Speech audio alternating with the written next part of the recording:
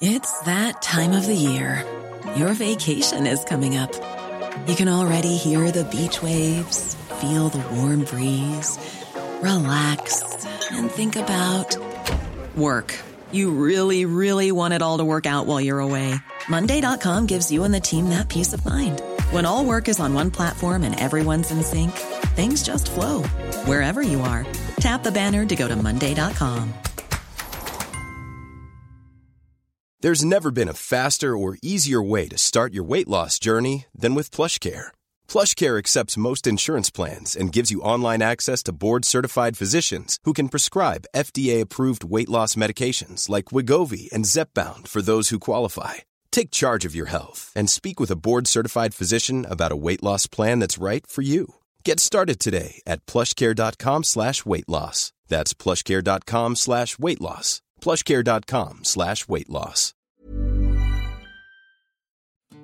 Hi, I'm Anoush. I'm Stephen. Al was on holiday. On today's New Statesman podcast, we discuss Andy Burnham, and you ask us, who understands Englishness the best? Keir Starmer, Boris Johnson, or Gareth Southgate?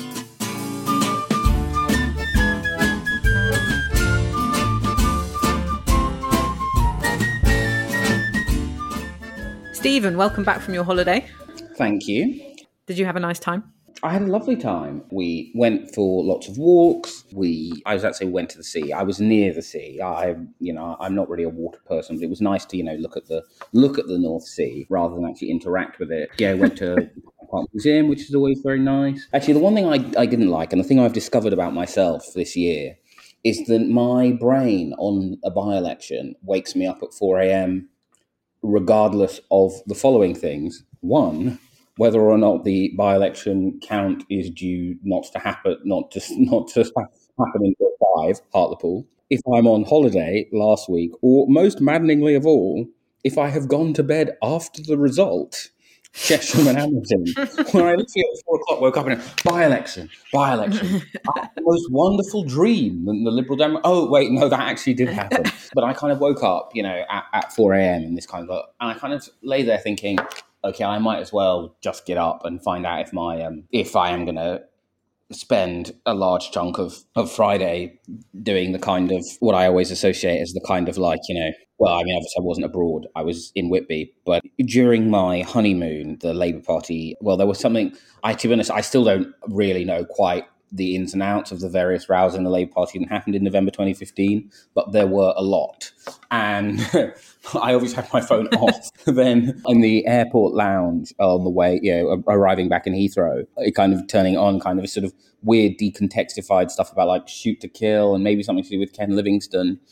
And so I kind of thinking, it's going to be like that. And then, of course, it wasn't, which was a huge relief. Although I think the weird thing is, because although, as NS readers will know, my profile of Andy Burnham came out last week, I had written it some weeks before, in part as a kind of I'm going away, but here's a profile. And it, of course, coincided with this poll. The really interesting thing I think about the by-election, and I'm intrigued to know what you make of this, Anoush, is that regardless of the result, there was not going to be a change of Labour leadership, because there is no, at the moment, viable alternative candidate. The only candidate, and I thought it was really interesting, you kind of seeing the way that the mood music really changed how people write about things. Because, Sky did this story, which it kind of, included the sort of arresting statistic that 4 out of 10 Labour members thought that Keir Starmer should resign. Now, I'm not very good at maths, but my understanding is that 6 is a bigger number than 4. But I think the really interesting thing about that is it kind of showed just how, if the mood music is against you, then everything gets written up in the sort of most kind of critical way possible.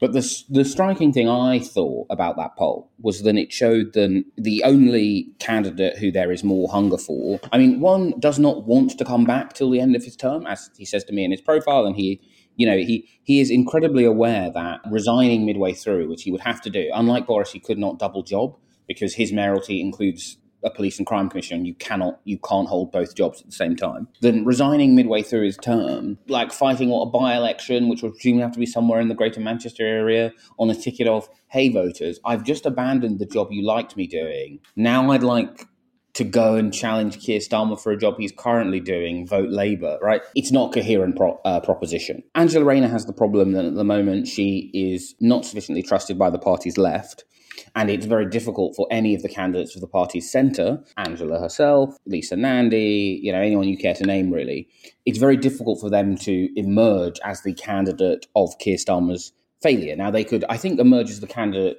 after his sort of, very generously defined success, like Labour have gained 5 more seats at the next election or something, derisory like that. But they can't really emerge as candidates with failure. And the right of the Labour Party just doesn't have a candidate full stop, right? And none of that was really changed by Batley and Spen, other than the mood music around the Labour Party is happier about it. But that is obviously quite a big shift, right? If you are Keir Starmer and you want to remain Labour leader, it is a good thing that if you're not the most popular politician in your party, the most popular politician in your party being a mayor who is reliant on a measure of your success is a good thing if you manage it properly, as David Cameron did from 2010 to 2015, right? Boris basically knew that he could not be the candidate of Cameron's failure because, as he said to some allies in 2014, he was like, I've been in opposition. It's a horrible, horrible, horrible world, guys.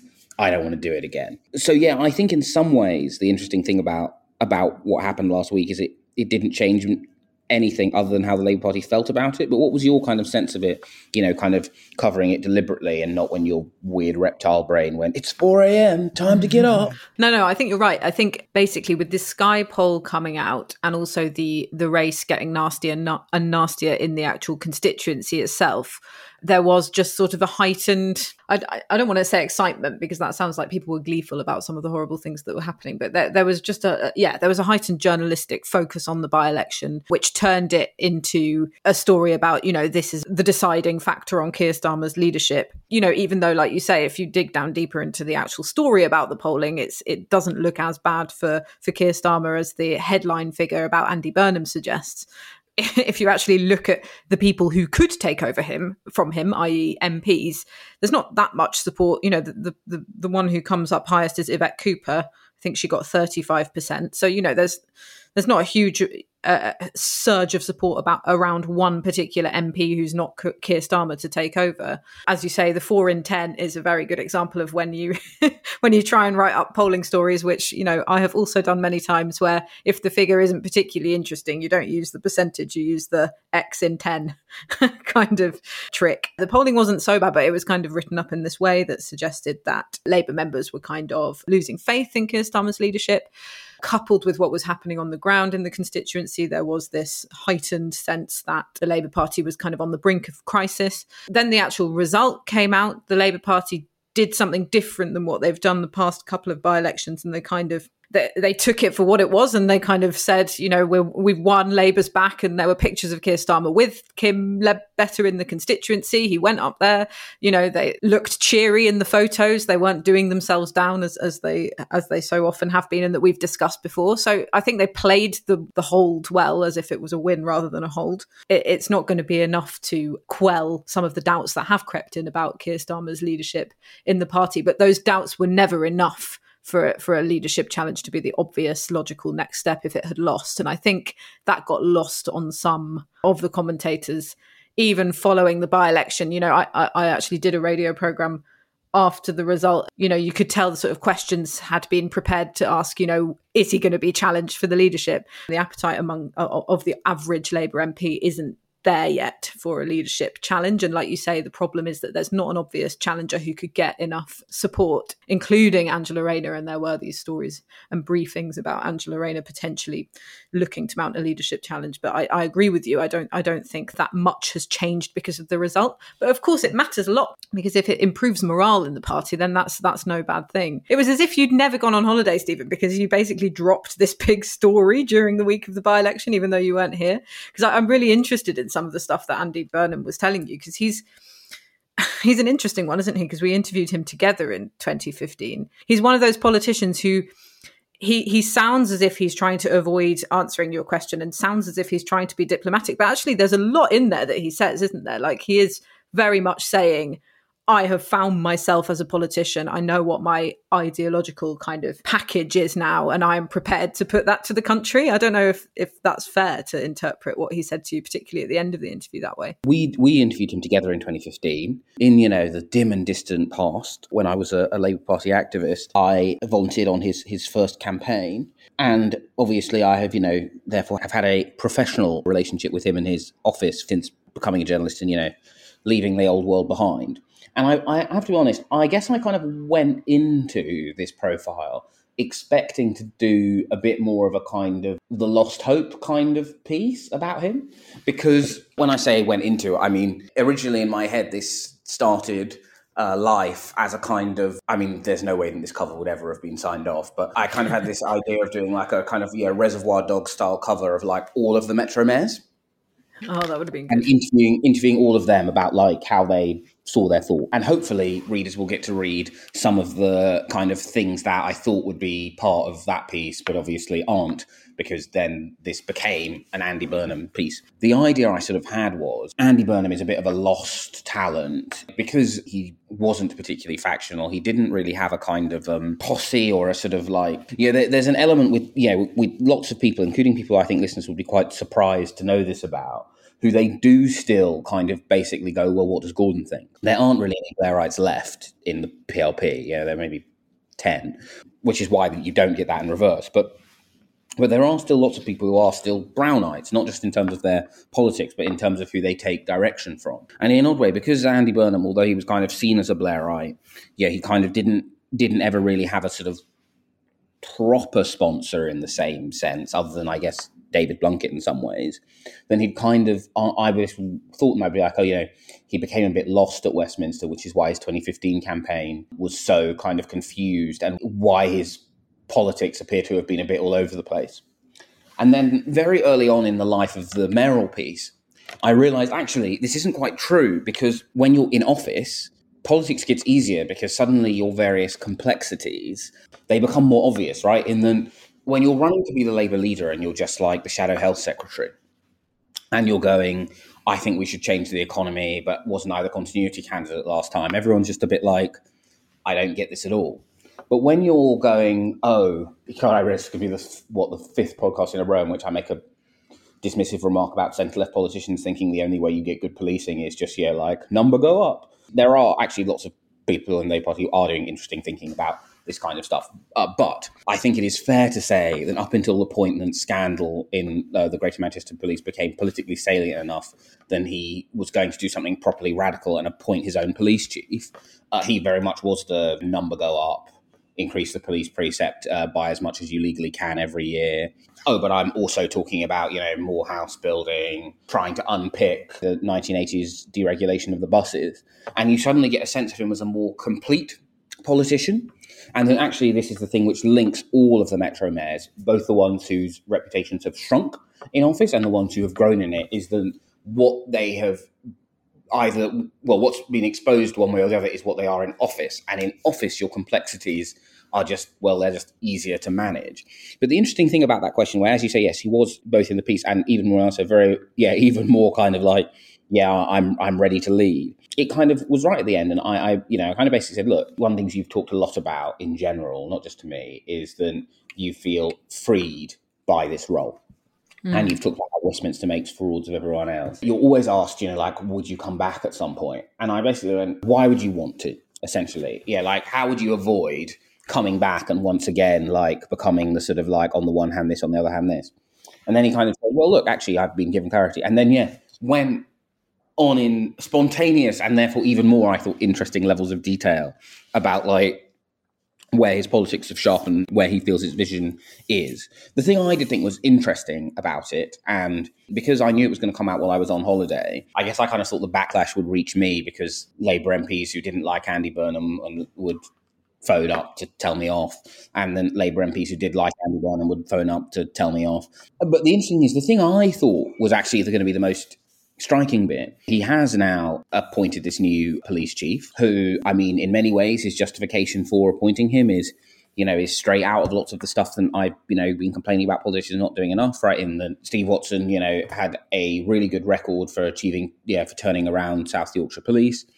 he has also said a bunch of pretty tough stuff about the only people I kneel for are the Queen, God, and Mrs. Watson. I think the police are tired of virtue signalling officers and would rather we be capturing burglars, which, I mean, particularly given the impression conveyed in the Telegraph interview with him is very much so like, what about rainbow laces? And he's like, no rainbow laces, only burglar catching, which, I mean, is an interesting choice politically if you want to, at some point, run for the Labour Party leadership. And I kind of thought that stuff would be the interesting, the stuff that caused sort of the biggest stink in it. But of course, the fact that there was this polling and the kind of the fever pitch around the by-election, as you described, clearly meant that it wasn't. But I did think it was interesting to me. I kind of went into it expecting to conclude, oh, he's a bit of a lost lamb, isn't he?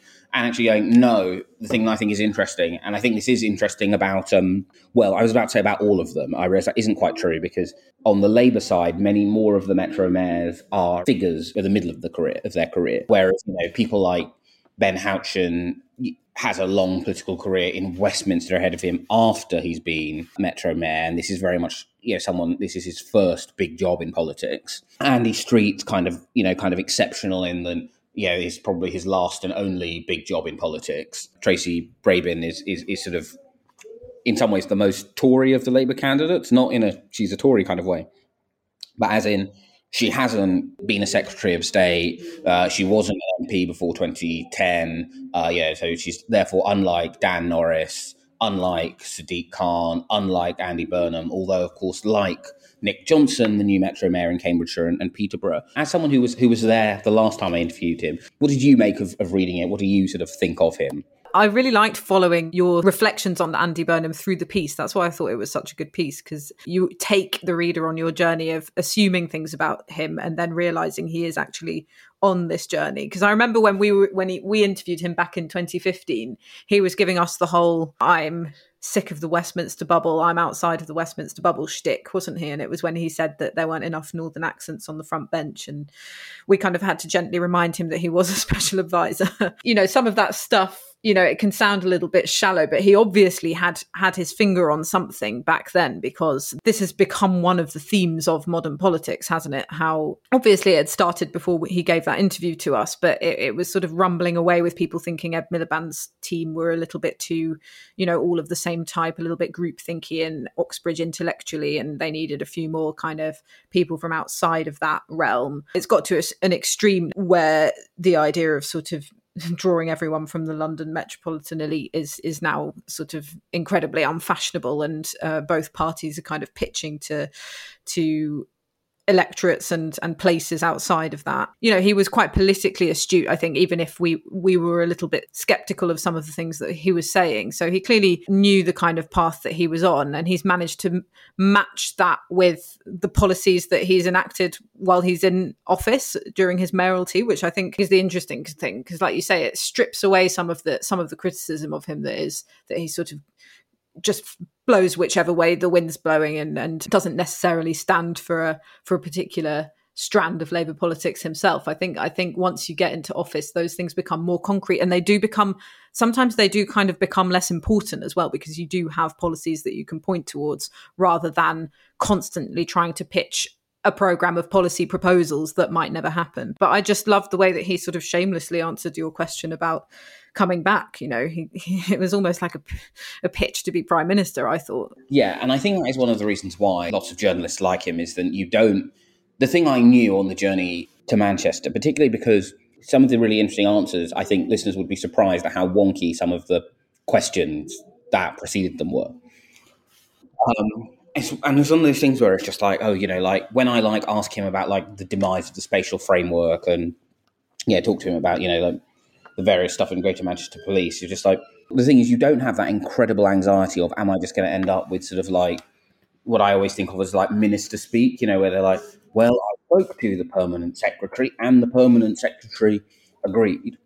But I do think, as you say, the thing that I mean, unsympathetic is probably the wrong way of putting it, because I think it is unarguably true to say that the air in New Labour's inner core was sufficiently rarefied that Andy Burnham, by dint of having gone to Cambridge, not Oxford, and being kind of someone I spoke to for this piece, but I didn't quote in the end, referred to him as parentless, as in, if Gordon and Tony were the dads, right? They said he didn't really have a clear parent. They said a bit than David Blunkett, which is odd. Lots of stuff about David Blunkett end up on the cutting room floor, which I imagine I will use again, because I imagine we haven't seen the last of pieces about Andy Burnham's thought. It is definitely true to say that compared to David Miliband or Yvette Cooper or Ed Miliband or Ed Balls, Andy Burnham had a slightly less easy ride of the group of New Labour spads who became ministers. But the flip side is it's a bit like saying, well, I didn't go to Eton, I went to St Paul's. But I think the thing is that at the time, it just seemed really unsympathetic because, loads of MPs, including ones who were backing him, went, well, yeah, it's true that he had a harder time than Yvette. They said, but I had a much harder time than anyone in that, gilded circle. I do think the interesting thing to kind of swing back around is that at the moment in the Labour Party, there are loads and loads of people who can only really succeed, I think, if Keir Starmer succeeds a little bit. You can easily see how if Keir Starmer gains 40 seats next time, then that ultimately does pave the way for the era of Angela Rayner or the era of Andy Burnham or the era of Lisa Nandy. But at the moment, none of these candidates, I think, could really plausibly decouple themselves and go, we failed, here's why. I think Andy Burnham could, but obviously there's a problem that in terms of the timetable for him, which is he would need to see out, the end of his term of office, none of it works if this leadership ends in failure. And I think that is also true of the others, albeit for very different reasons, in that they would be the ones having to, pick up the pieces if the leadership ended in failure in 2024 or before. But I think one of the big challenges for Keir Starmer, who has been given he's been given a second chance in a really important way, which is, although there was no prospect of his leadership coming under serious threat as a result of this by-election, as he's reconstructing his office, if you are pitching come work for Keir Starmer now, it is an easier pitch, I think. If he had lost Pat Linsben, there would be no immediate prospect, but you would still be saying to, whoever the full-time communications director becomes, whoever so-and-so becomes, hey, do you want to work for this guy? Probably you've got a best before of May 2022. That's quite a hard recruitment round. It has made that easier, but I think one of the interesting challenges is we will begin to see if Keir Starmer's operation has got better, both if they can recognise that their interests and Angela Rayner's interests are actually broadly aligned. The interpersonal relationships there may be very bad, but the political imperatives are very closely aligned. And then they can use these Metro mayors as the asset to him that they are, if nothing else, because as long as Andy Burnham is the answer, getting rid of Keir Starmer this side of 2026 cannot be the route to that. So that all works pretty well if you're Keir. If you've been enjoying our podcast and want to find out more about what we think, and some of our colleagues too, then why not subscribe to The New Statesman? You can get 12 weeks for £12. Go to newstatesman.com/subscribe12.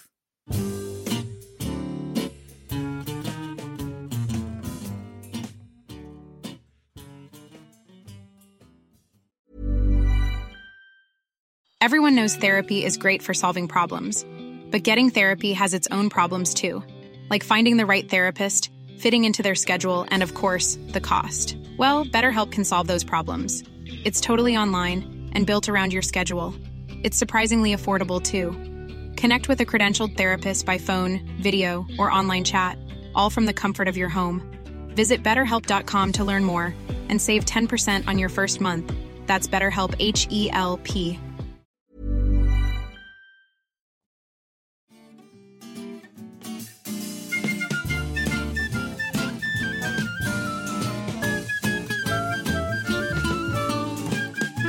And now it's time for a section we like to call You Ask Us. So the question today is, in case you're minded to talk about football, who understands England and Englishness best? Johnson, Starmer, or Southgate? Yeah, so Englishness is one of those sort of things that bubbles up in British political discourse sort of intermittently. And there've actually been, two sort of pieces this weekend, both engaging with the debate. One is from Keenan Malik in The Observer going, I've grown to love supporting the English team, but I just don't really buy that there's like a political a political thing called England that I feel a distinct attachment to, separate from my Britishness. Then a piece by Nick Timothy, which I have to confess I haven't read yet, reiterating his call for an English Parliament. The Labour Party does have a problem in North Wales, and it obviously has a problem that is different again in Scotland. For all the Labour Party loves to talk about, how are we going to regain Scotland? You could replace every single MP who's currently a dashing shade of SNP yellow with someone in a fetching shade of Labour red, and we'd still have a Tory government. I really like Southgate. I think his piece for the Players' Tribune is great. I think he does a really good job representing the national team. I obviously have some concerns about his in-game management. It's not like he is really articulating Englishness beyond a bunch of stuff that all mainstream politicians have to agree on, or at least have to purport to agree on if they want to remain mainstream. These players are all English, they're all proud, they're all a great bunch of lads, right? This isn't any of the kind of controversial and difficult stuff about Englishness in lots of ways, right? And I guess this comes back to the political problem of Englishness, which is it's very difficult to have a distinct national identity when you are part of a majority of, 80% of I think it's more than that, 86% of the population, an even larger percent of GDP, even more of the landmass, et cetera, et cetera. And this is the thing I think that, again, having not read it, but having seen other people tweeting about it, and I am going to read it before I write about it. This is, I think, the thing that Nick Timothy is sort of actually probably correct on, which is that for there to be a meaningful thing called Englishness, there would have to be a meaningful thing called the English Parliament. Now, of course, we have this weird situation where the British Parliament is the English Parliament, right? It just de facto is, right? It has all of the same functions that are devolved to the Senedd and to Holyrood in Wales and Scotland.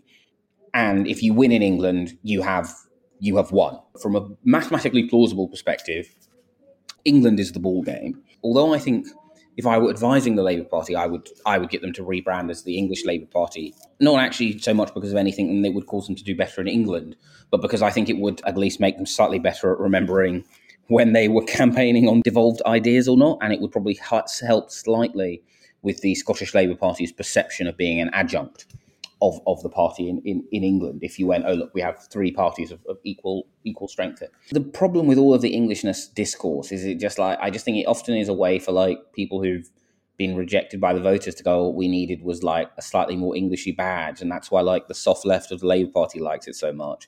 And that's why Nick Timothy likes it so much. But it's just I just find it a bit weird when you have people being what people don't understand about the Voice of England. It's just I think we stress tested what the Voice of England thought about Nick Timothy, and the results were not good.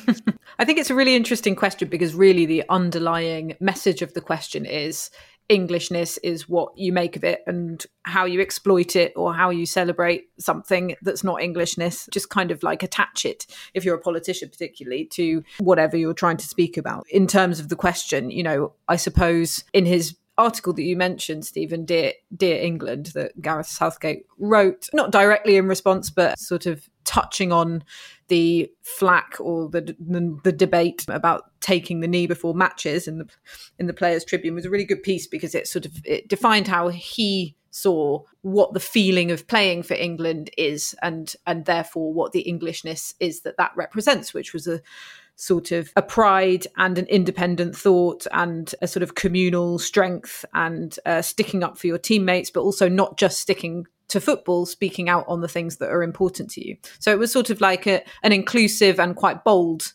Englishness that he was trying to lay out in his piece. When you look at what the politicians have been saying in terms of that particular issue, it's almost a sort of perfect representation of the two men rather than saying much about what Englishness means. Boris Johnson prevaricated on the booing the players if they take the knee issue. One day his spokesperson was saying he defends the right to protest and is more about action than gestures. The next day he was saying everyone should cheer, not boo. Amid all of this, obviously some of his cabinet ministers were taking a stronger stance, and some of his MPs as well. Then you had Keir Starmer, who was trying to use the situation to say, this is a failure of leadership that you haven't challenged the fans who have been booing the players. And it's Gareth Southgate who's the true leader, not our Prime Minister. So Really, I don't think what either of them have said about that particular matter it doesn't tell you much about Englishness. It just tells you a bit about politics, really. So I suppose Gareth Southgate, to answer the question, I'd have to say that Gareth Southgate is the person who perhaps has expressed the most articulate views on England and Englishness out of the three men. But like you say, Stephen, it's one of those subjects that comes around all the time. So whether or not you're talking about English votes for English laws, an English parliament, what kind of nationalism we're going to see in England if Scotland went independent, it's one of those ideas that constantly comes back and back around. The Labour Party wring their hands about it. The Conservative Party pretend that, the Labour Party doesn't care about it and has a very narrow view of what it believes Englishness to be. It is one of those things that people talk about, but don't necessarily know what they're referring to when they say Englishness. And I suppose that... in a way, that's quite a good representation of Englishness in its own way, in that it is quite nebulous and that people can lay claim to lots of different parts of what we see as our culture. And the fact that when people try and nail down a definition, it causes division. In a way, it's this strange sort of delicate topic that everyone talks around. And if anyone tries to nail it down, it just detracts from the whole idea of it, if you see what I mean. Yeah, although it's odd because I realised that listening to you just then, I kind of had this sort of, until you put it like I hadn't really thought about it this way. But one of the problems, I think, particularly actually for Keir Starmer, is the joy of a national identity is it can kind of be whatever you want it. It can be whatever you want it to be. The bare minimum if you want to get elected somewhere is you have to like the place you're trying to get elected, just as if, you go for a job interview, you have to be like, yeah, I've always been passionate about management consultancy. And if you don't want to do that, fine, but you need to, don't become a management consultant. Don't do electoral politics. The joy of it also from electoral politics is because it's nebulous, it can kind of, if what you want to say is like, Englishness is common sense liberalism or Englishness is, robust authoritarianism, right? It can be, right? But crucially, what makes a politician successful, and indeed what Southgate did well in his Dear England piece, is actually the successful part always comes from saying what's not in your coalition, right? The most successful Conservative electoral result since 1987 in 2019 came in part from the Conservative Party going, do you know what? We don't want people who think Brexit is a bad idea and shouldn't happen in our electoral coalition. Right, those people need to find somewhere else because that is not a product we're offering. Ditto, New Labour, right? Even though this, was not anywhere near as large a group in 1997 as people who didn't want Brexit to happen was in 2019, is essentially comes from going, we are not a party for people who want to make the 80s unhappen. This is not a project to dismantle Thatcherism. And I think this is the thing with the Englishness stuff is on all sides. When politicians do it, what they kind of don't want to do is go, hey, look, do you know what? This is a thing which isn't, right? Even if it's simple as going, it's not very English to boo the flag because it's making a fuss.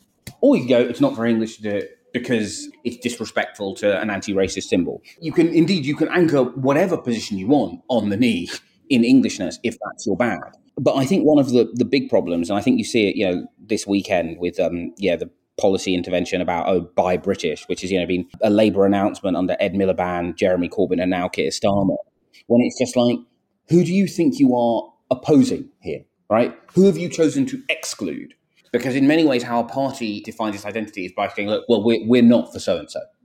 And that's kind of how you show what you are for, rather than just going, we are for Englishness. And I think that's often the problem when political Englishness happens. And it basically just boils down to people going, do you know what we like? 80% of the country. And it's like, well, yeah, doesn't everybody?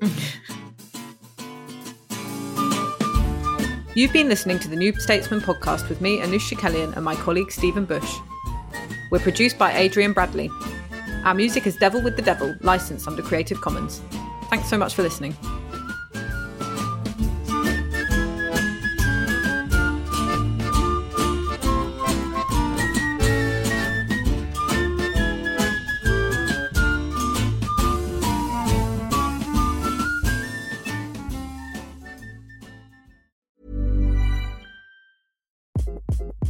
Hi, this is Craig Robinson from Ways to Win, and support for this podcast comes from Invesco QQQ, the official ETF of the NCAA. Invesco QQQ is proud to sponsor this episode, and even prouder to provide access to innovation for the last 25 years. Basketball has had innovations over the years, too. We're seeing the game played in new ways every day. Learn more at Invesco.com/QQQ. Let's rethink possibility. Invesco Distributors, Inc.